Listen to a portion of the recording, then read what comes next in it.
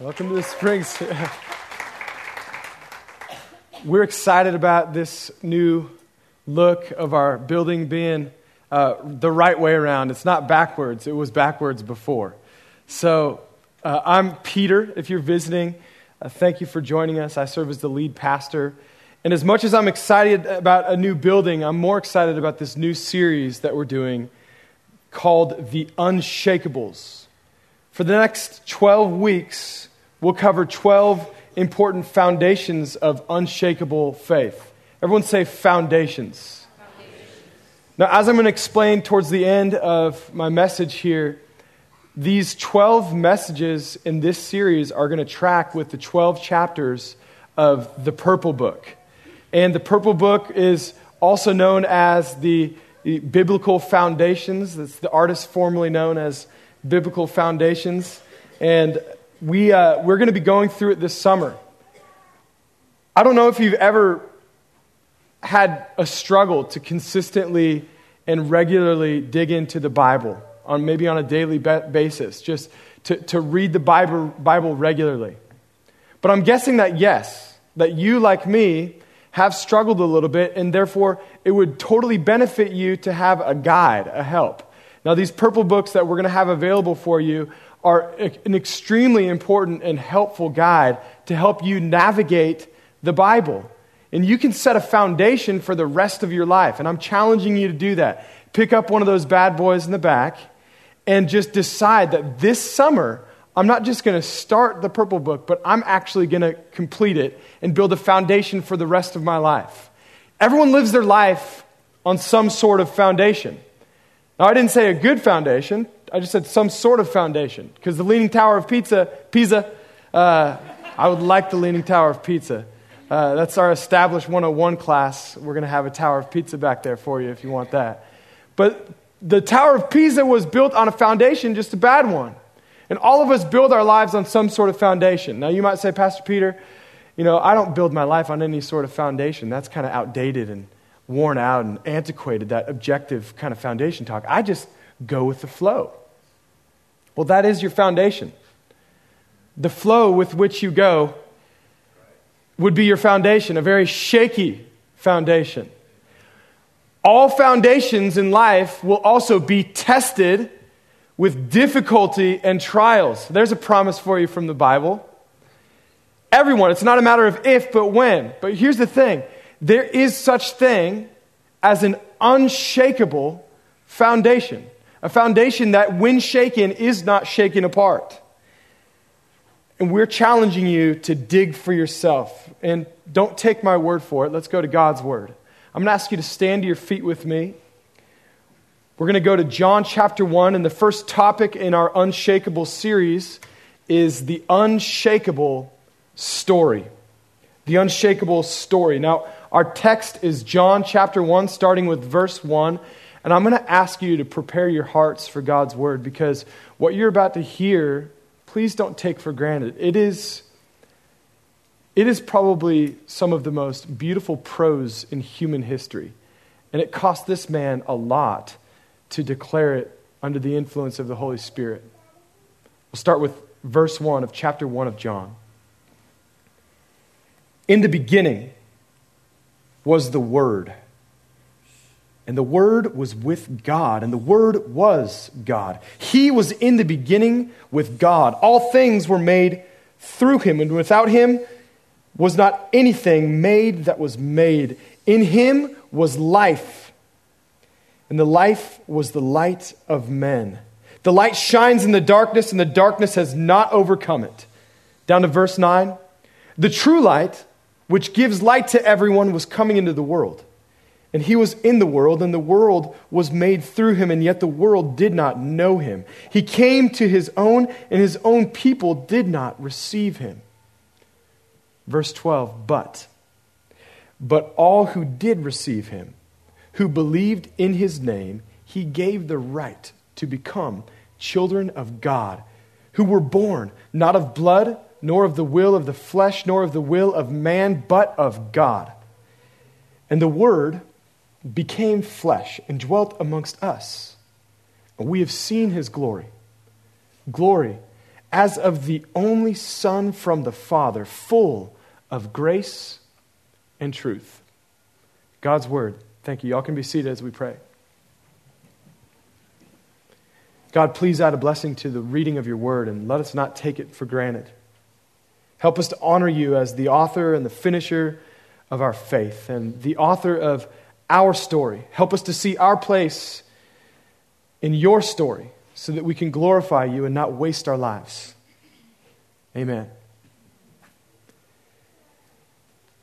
I'm going to make an audacious statement about stories. Stories are perhaps the most powerful elements of human existence. We all process our lives at the core of our being through stories. We use stories to function in the most basic of ways. Stories are what are called the macro narratives of life that we operate within. I've heard one man say that they are the interpretive grids that we use to explain or decipher all of the data coming our way in life, whether it's emotional data, intellectual data, relational or financial data. We use stories to interpret what we see. In fact, I would say that we are all made not just for a story, but a transcendent, out of this world story. I didn't have to convince my 3 daughters to embrace the princess story. I didn't have to convince my son to get stoked out of his mind with the whole superhero story. It's just innate within us that we are made for a transcendent story, one that unfortunately Disney and DC Comics have learned to exploit for their own gain, and my loss. But all worldviews, all people, all isms are essentially stories. Let me demonstrate it to you. There's people that cling mostly to political type of stories. They're conservative stories or liberalism stories or libertarianism stories. Then there's economic stories at the root, Marxism and capitalism. Then there's national stories. There's Romanism, colonialism, Americanism, Texanism, national stories. And then there's religious stories. There's monism, paganism, monotheism, or secular humanism. Now, I said secular humanism is a religious story in that it seeks to replace religion. And all stories and isms and people, all these stories have a few basic ingredients without which they're incomplete. There's the creation element of any story. Every worldview, every story has to answer the question, where did things come from? And by that, what is our purpose? This is why Western culture over the last about 150 years has so desperately clung to the natural selection or evolution element of the story with really a blind faith that's ironically inconsistent with the scientific method. The reason is that for 200 years before Darwin, there was this humanism story developing that lacked this essential ingredient of the story. Where did things come from? And I'm not here to argue about the merits of evolutionary theory. I think it's good to talk about these things. I'm not trying to discount any of the reasonable parts of it. I'm just saying that it's not just a scientific thing. It's a story thing.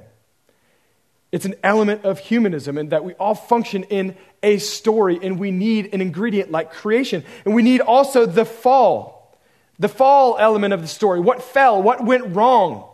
Here's what's crazy about all worldviews. Even Buddhists believe that something is wrong with us. Everyone believes. Now, we define it differently, because here's the thing. When we say that something's wrong and something went wrong, we necessarily have to cast blame on a wrongdoer. Every worldview has a culprit or a wrongdoer. For the political conservative story, the enemy is the liberal, right? If only the left, everything would be better, according to this story. Well, maybe not. And then the economic stories like Marxism, the enemy is the bourgeoisie. If only they would be disempowered, everyone else would be, wait a minute, still sinners and still exploit others with power. In the sexual gender revolution story, I actually meant to say sexual this time. The gender sexual revolution that started in the 60s and is still in full swing. The enemy is anyone outside my body telling me what to do. Any repressive traditionalist and anything outside my body. Well, when we assign the wrong enemies, we get wrong solutions. But every story has this element of what went wrong and whose fault mostly is it. Every story also has the ingredient of redemption. So there's creation, fall, redemption. How can things be made right? Every story answers this question. You go to church enough, you pray enough this way to this city. You achieve power through doing these things and that thing, those things. You empty yourself. You get educated in the secular humanism story. Or in other stories, it's just let it go. Let it go. Don't hold it back anymore. You thought you got that out of your head, but you're welcome. It's back. Every story has this element and finally has the restoration element. What is the future hope? So it could be heaven, it could be nirvana in other stories, or paradise, or achieving oneness, or self-actualization, whatever that is. Or in Dallas Cowboyism, it's just someday maybe playing a February football game again. Who knows? Too soon. I knew I'd offend people on that. But here's the thing. Here's a few things about this story that as much as these things I'm about to say are touchy about all stories, we can actually have all these things in common. That number one, not all stories are the same. Number two, watch out, not all stories can be true at the same time. And even a classic pluralist wouldn't disagree with this. Number three, some of us are in the wrong story. If you're old enough to remember Bill and Ted's Excellent Adventures, I remember when they would travel through time in their time machine and they get people mixed up in different epics. They were just in the wrong story. And as much as we can laugh at that, there are literally people in this room that are in the wrong story with the investment of our life. And it's costing you greatly. It's in ways that you don't laugh at. But that's the issue. Some of us are in the wrong story. And finally, maybe not everyone in this room can uniformly agree about what the right story is, but we can at least agree that we want to be in the right story. Right?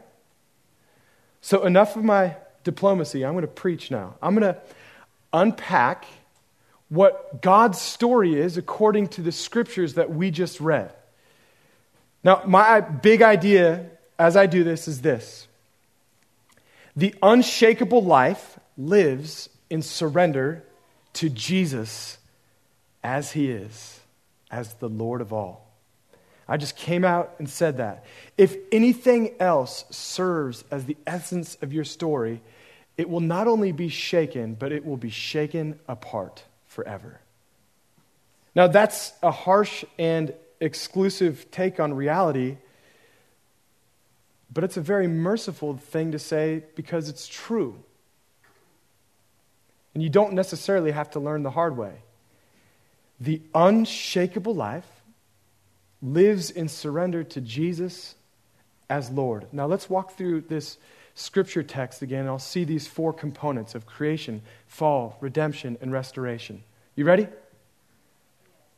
You ready? All right, you got to talk back to me or else I get all weird in the dark up here. Verse 1, in the beginning was the Word, and the Word was with God, and the Word was God, and He was in the beginning with God. All things were made through Him, and without Him was not anything made that was made. In Him was life, and the life was the light of men. The light shines in the darkness, and the darkness has not overcome it, and I will add, it will never overcome it. This is the essence of where we come from. Now, when John in first century Roman culture used this word, when he says the Word was God and with God, he used this sacred word. He broke rules on all sorts of ways, offending all sorts of cultures. He said the Logos was in the beginning. Now, this word logos is significant because this was retained only for referring to the ideal and the perfect. In a Platonist society, the immaterial, transcendent reality could never really be described or, worse yet, humanized. And here you have John saying, this Jesus whom I touched is the Logos. And he also is offending the Jews by saying, and he is Yahweh, eternally existing in the Godhead, the Father, the Son, and the Holy Spirit. So check out verses 1 and 2. One of the greatest parts about our story is the parts of it that have nothing to do with us. Here you have God, verse 1 and 2. In the beginning was the Logos, then the Logos was with God, and the Logos was God. He was in the beginning with God. How long ago? Forever ago. Wrap your mind around that. God was having a good time with God. In perfect relationship with himself, in perfection. There was never argument. They were always on the same team. One God, three persons. He didn't need us. He didn't create us because he was getting lonely or he needed help with something. He was perfect and in perfect harmony with himself. And yet, verse 3, it says, all things were made through him. He created us because he wanted to, not because he needed to. He chose to create and multiply his glory on the earth and in creation. He created you in his very image. Here's what I love when you read Genesis 1 and 2. He goes through creation with this affirming talk, going around and making stuff, good stuff, and telling himself how good it was. Oh, that's good. Yeah, that's good. Man, giraffes, they just bend over and eat stuff off the ground, and the capillaries in their blood don't explode their brains. How do you explain that? I don't know. That's good, though. Only I could do that. And that's good. And then he got to you and me and us, and he said, that's good. And some of us disagree with him when we look in the mirror. He loves you, and he says, that's good stuff. And it's entirely not your fault. He made it good, and he says it's good. It's kind of, my 8-year-old daughter Hadassah, when she was 3, kind of exhibited this image of God, this reflection of God's behavior when she was 3 years old. I will never forget her coloring and this constant self-affirming chatter as she colored. Oh, that's good. That's pretty. That's good. She was exhibiting Godness, his image. God calls us good, and then he tells us to be like him, to go into the earth and make good stuff, to expand his glory. He says, take dominion. It's what's known as the dominion mandate, to expand the glory of his presence in the garden into which we were created. There was an adventure that we were made for in knowing God, something that in comparison, sin is just silliness. And he made us for something good, and yet what went wrong? The fall. Number 2, what went wrong? Let me warn you that the answer to the question, what went wrong, is ridiculously simple, but we are not simple because of this very problem. We complicate things because of the problem, when it's really simple. It's my fault. It's your fault. That's the answer. What went wrong is us. And because we're so sinful, we don't want to allow the simple realities to speak for themselves. Verse 9, the true light which gives light to everyone was coming into the world. He was in the world, and the world was made through him, and yet the world did not know him. Why? Verse 11, he came into his own, and his own people did not receive him. So what went wrong with the world according to this? Well, Republicans, right? No. Just want to see if you're still with me. Now, that's not the right answer. The right answer is that mankind rejected the very light of our Maker. Our first parents did this in the garden, Adam and Eve. You've heard the story. Listen, it's not a story or a myth about an apple. It might not have even been an apple. I think it was a fig. Some think it might have been a dragon fruit. Either way, it's not about the fruit. What went wrong in the garden is God said, here's how you can live and do what I want and take dominion and have a glorious life.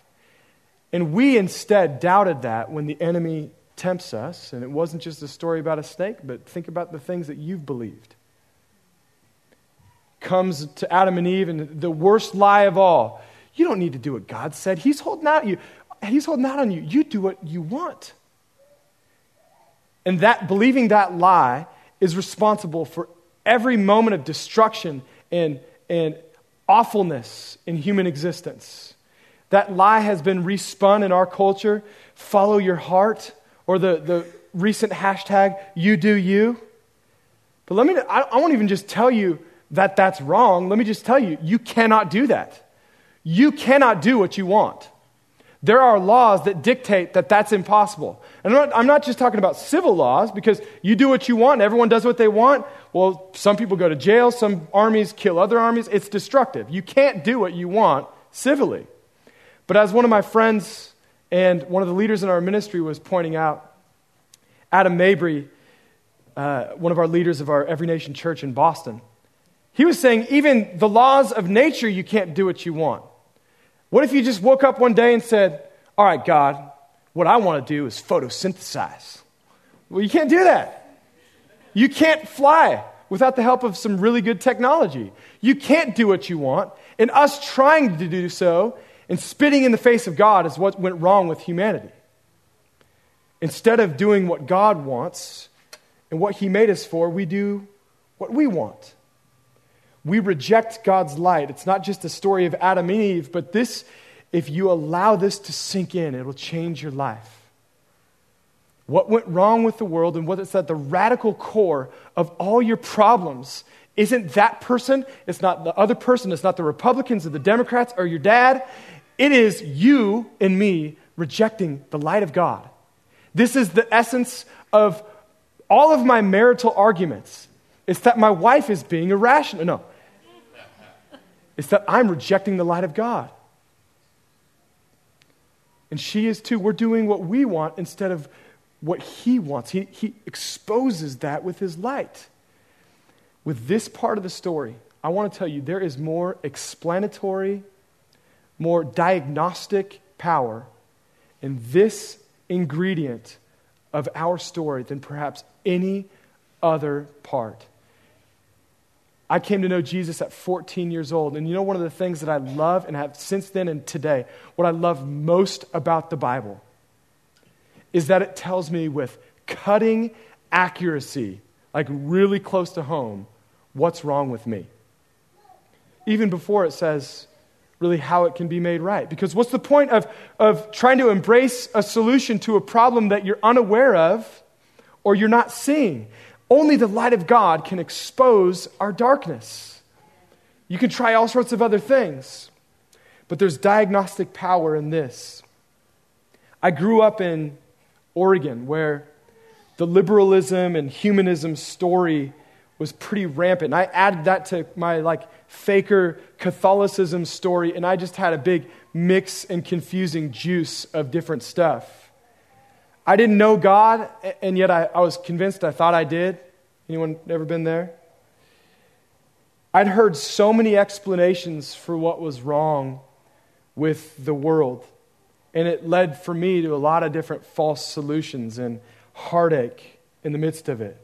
But when I was first invited to a Bible study, September 11th of 1997, a campus ministry, I remember that day that there was good news probably at the end of that meeting, but I didn't hear the good news. I just heard what went wrong. I heard the bad news. And I didn't receive the good news the first time I came. In fact, there was a strange amount of peace that I'd never felt before, and this is going to sound weird, from just me hearing the bad news of what went wrong with the world, and therefore why my sin is unacceptable. It's an offense to God. It incurs the wrath on me and others. The Bible showed me what was wrong. Now, the next week I went back and I heard the good news. But there's something about accuracy about what went wrong that's so powerful. Anyone who's ever been sick, which is all of us, you know the pain of an undiagnosed disease. Or worse yet, a misdiagnosed disease. It's a strange peace when you find out actually what's wrong, right? When a doctor can actually diagnose something accurately. And for me, hearing what the Bible had to say about my sin and my perversion and how I'm responsible for the problems in the world every bit as much as the ISIS guy is, it hurt. But listen, the surgeon's knife heals, but it still cuts. Just like the Word of God. It's sharper than any double-edged sword. So the bad news is that God brings us His light and we reject it. Now I'm going to go deeper into this. A few chapters later, John is following the same thought. And saying these things got him in trouble. In fact, got him boiled in water. And he survived it and continued to write some of these things that we're saying. He gets more specific in John chapter 3 about this whole rejecting the light thing. Right after the famous verses, John 3:16, God so loved the world that He gave His only Son. Check this out, verse 19 and 20. This is the judgment. The light has come into the world, and people love the darkness rather than the light because their works were evil. For everyone who does wicked things hates the light and does not come into the light lest his works should be exposed. So we're made in the image of God, and yet we're also fallen from the image of God. And this contributes to a painful amount of confusion. That word confusion probably tells the human condition of fallenness better than anything. We have the flicker of God's light in us, and yet we're fallen too. And different stories have tried to answer this question in different ways. In fact, check this out. The Taoism story, you might have seen the yin and the yang before. This is evidently or allegedly, in God, there's a little bit of light in His darkness and a little bit of darkness in His light. Well, this is wrong. But I think that this little misunderstanding was a projection of what's wrong with us. Why is it that there's a little bit of light in my darkness and a little bit of darkness in my light? Why is there so much confusion in me? Thank you. You can take that down. Why? See, we're fallen, and yet there's still flickers of light in us. And here's the thing about it. We're even more prone to God's judgment, rightly so, because of how we handle that. Because we take credit for the light of God that's really His responsibility, and we don't glorify Him for it. And then we pass off the responsibility of what's wrong with us in the darkness. And we never allow His light to expose our darkness. And this is the condition of sin that humanity is rampant with. We incur judgment. Even the light of God that's in us, we don't give Him credit for. That's the fallenness of humanity. I've been listening in recent months to NPR's On Being program. It's various interviews with Krista Tippett where she will interview these brilliant people, astrophysicists, behavioral psychologists, and she always asks the God question. It's one of her quintessential questions. And almost invariably, all of these people deny a faith in God. And what's so strange as you continue to listen to them is how their brilliance, their respect and reverence for the created order, the way that they exhibit the image of God through their minds that can only be explained by God creating them, that they nonetheless reject Him. It really paints the picture of how it says in John 1, He came to His own and His own didn't receive Him. Here you have people who are living proof texts for the very God they're denying. We're made in God's image. We're fallen from God's image. And our ability, our effort to try to do good things only incurs more judgment and evil on the earth. We have it totally backwards. And yet there's hope. The third element of our story is redemption. If you don't understand how difficult and dark it is, then His light won't make much sense to you. Check this out. Verse 11 says He came to His own and we rejected His light. But verse 12 goes on to say, but all who did receive Him. How is that? who believed in his name, he gave the right to become children of God who were born not of blood, nor of the will of the flesh, nor of the will of man, but of God. It says that his own didn't receive him in verse 11, but then it says in verse 12 that to those who did receive him, he gave the right to become children of God. Well, aren't we already children of God? No, we're not. We're made to be children of God. But remember, when we believed the lie of the enemy, and all of us have, we surrendered our birthright to the enemy, and we became what 1 John says is children of the devil. So we're born and we grow without this redemption piece. We grow as children of the devil. And it says here that Jesus came into our utter darkness to shine his light so that he could give rights for people who we only have rights to be children of the devil, to become children of the light, children of God. The very seed of the light that we reject comes into the world, like Picasso going into his own paintings or Mozart entering his own music, which I can't explain that any more than I can explain our very Creator, the source of our light, coming into our existence, living the life that we should have lived. Here's what's great about our redemption part of our story. Every other story tells that redemption happens by humans trying to get back to God, essentially, or get back to oneness. Our story is of God coming to us in our darkness with his light. God became man in Jesus Christ. He lived the life that we should have lived, and therefore gained the birthright, confirmed his birthright, to have eternal life. And yet he chose to trade our birthright for his birthright, our birthright of death, and a cross to die on. A death and an eternal death to die. He died the death that we should have died in our place. And on the third day, he rose again from the dead. He really did. To prove that he is God. And to gain the power to make the trade, our right for his right. He gave us the right to become, all who believed in him, to become children of God. Now, how is this believing initiated? How do I believe this like this? Do I just go to church enough and that I can believe it? Do I pray towards Mecca? Do I do these things to show that I'm really a believer? No. You just believe. You say, well, Pastor Peter, that's just way too easy. What else is there? There's nothing else. What do I got to do to believe this? Nothing.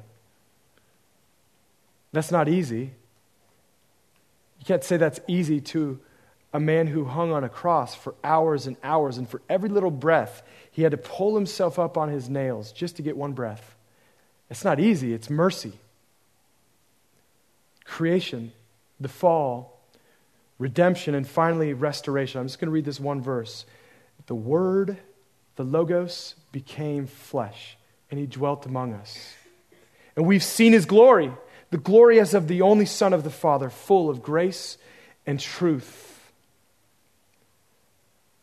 So when I'm converted, when I'm redeemed, when I receive this redemption, I believe in him. He gives me the right to become a child of God. I'm born not of flesh, but of God. I'm born again. What from there? Everything from that point forward is not living for the faith, it's living from the faith. Everything from there is an adventure of purification and sanctification and more Jesus. And when you get more Jesus, you get some more Jesus. And it's an exhilarating and powerful thing. Jesus gives us his glory. We see it. We savor it. We grow in it. We have new life in Christ. We're not just supposed to stop having fun sinning and pleasing ourselves. We're supposed to trade that in for the freedom of something so much better. I love how C.S. Lewis puts it. He's a 20th century author and apologist. He wrote Mere Christianity, and he says this.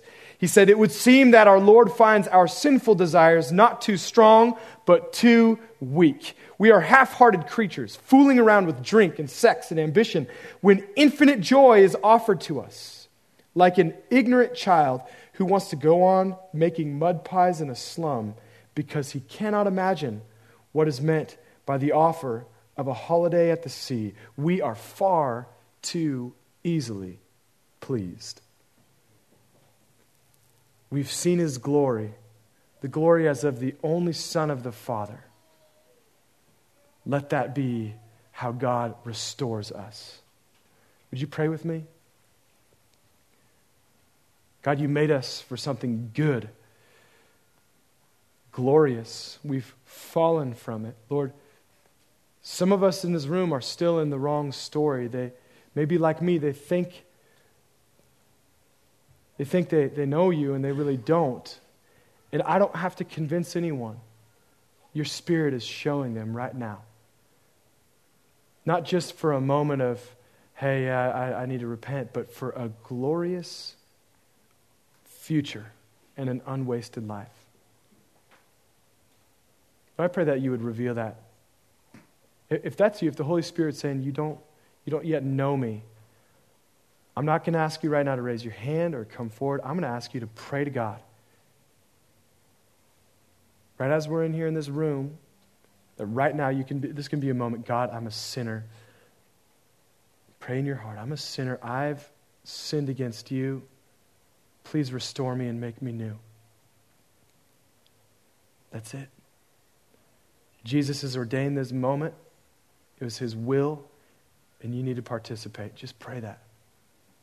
Lord, I pray that you would also put it on our hearts. The rest of the adventure that maybe we are, if we're Christians in here, we are avoiding through busyness or worry or fear. I pray that you would, with your light, you would expose those things that prevent us from really seeing the exhilarating nature of the glory of knowing you and making you known. Lord, I pray that you would reveal that to Christians in this room so that they would know how to trade inglorious things for your glory. Amen.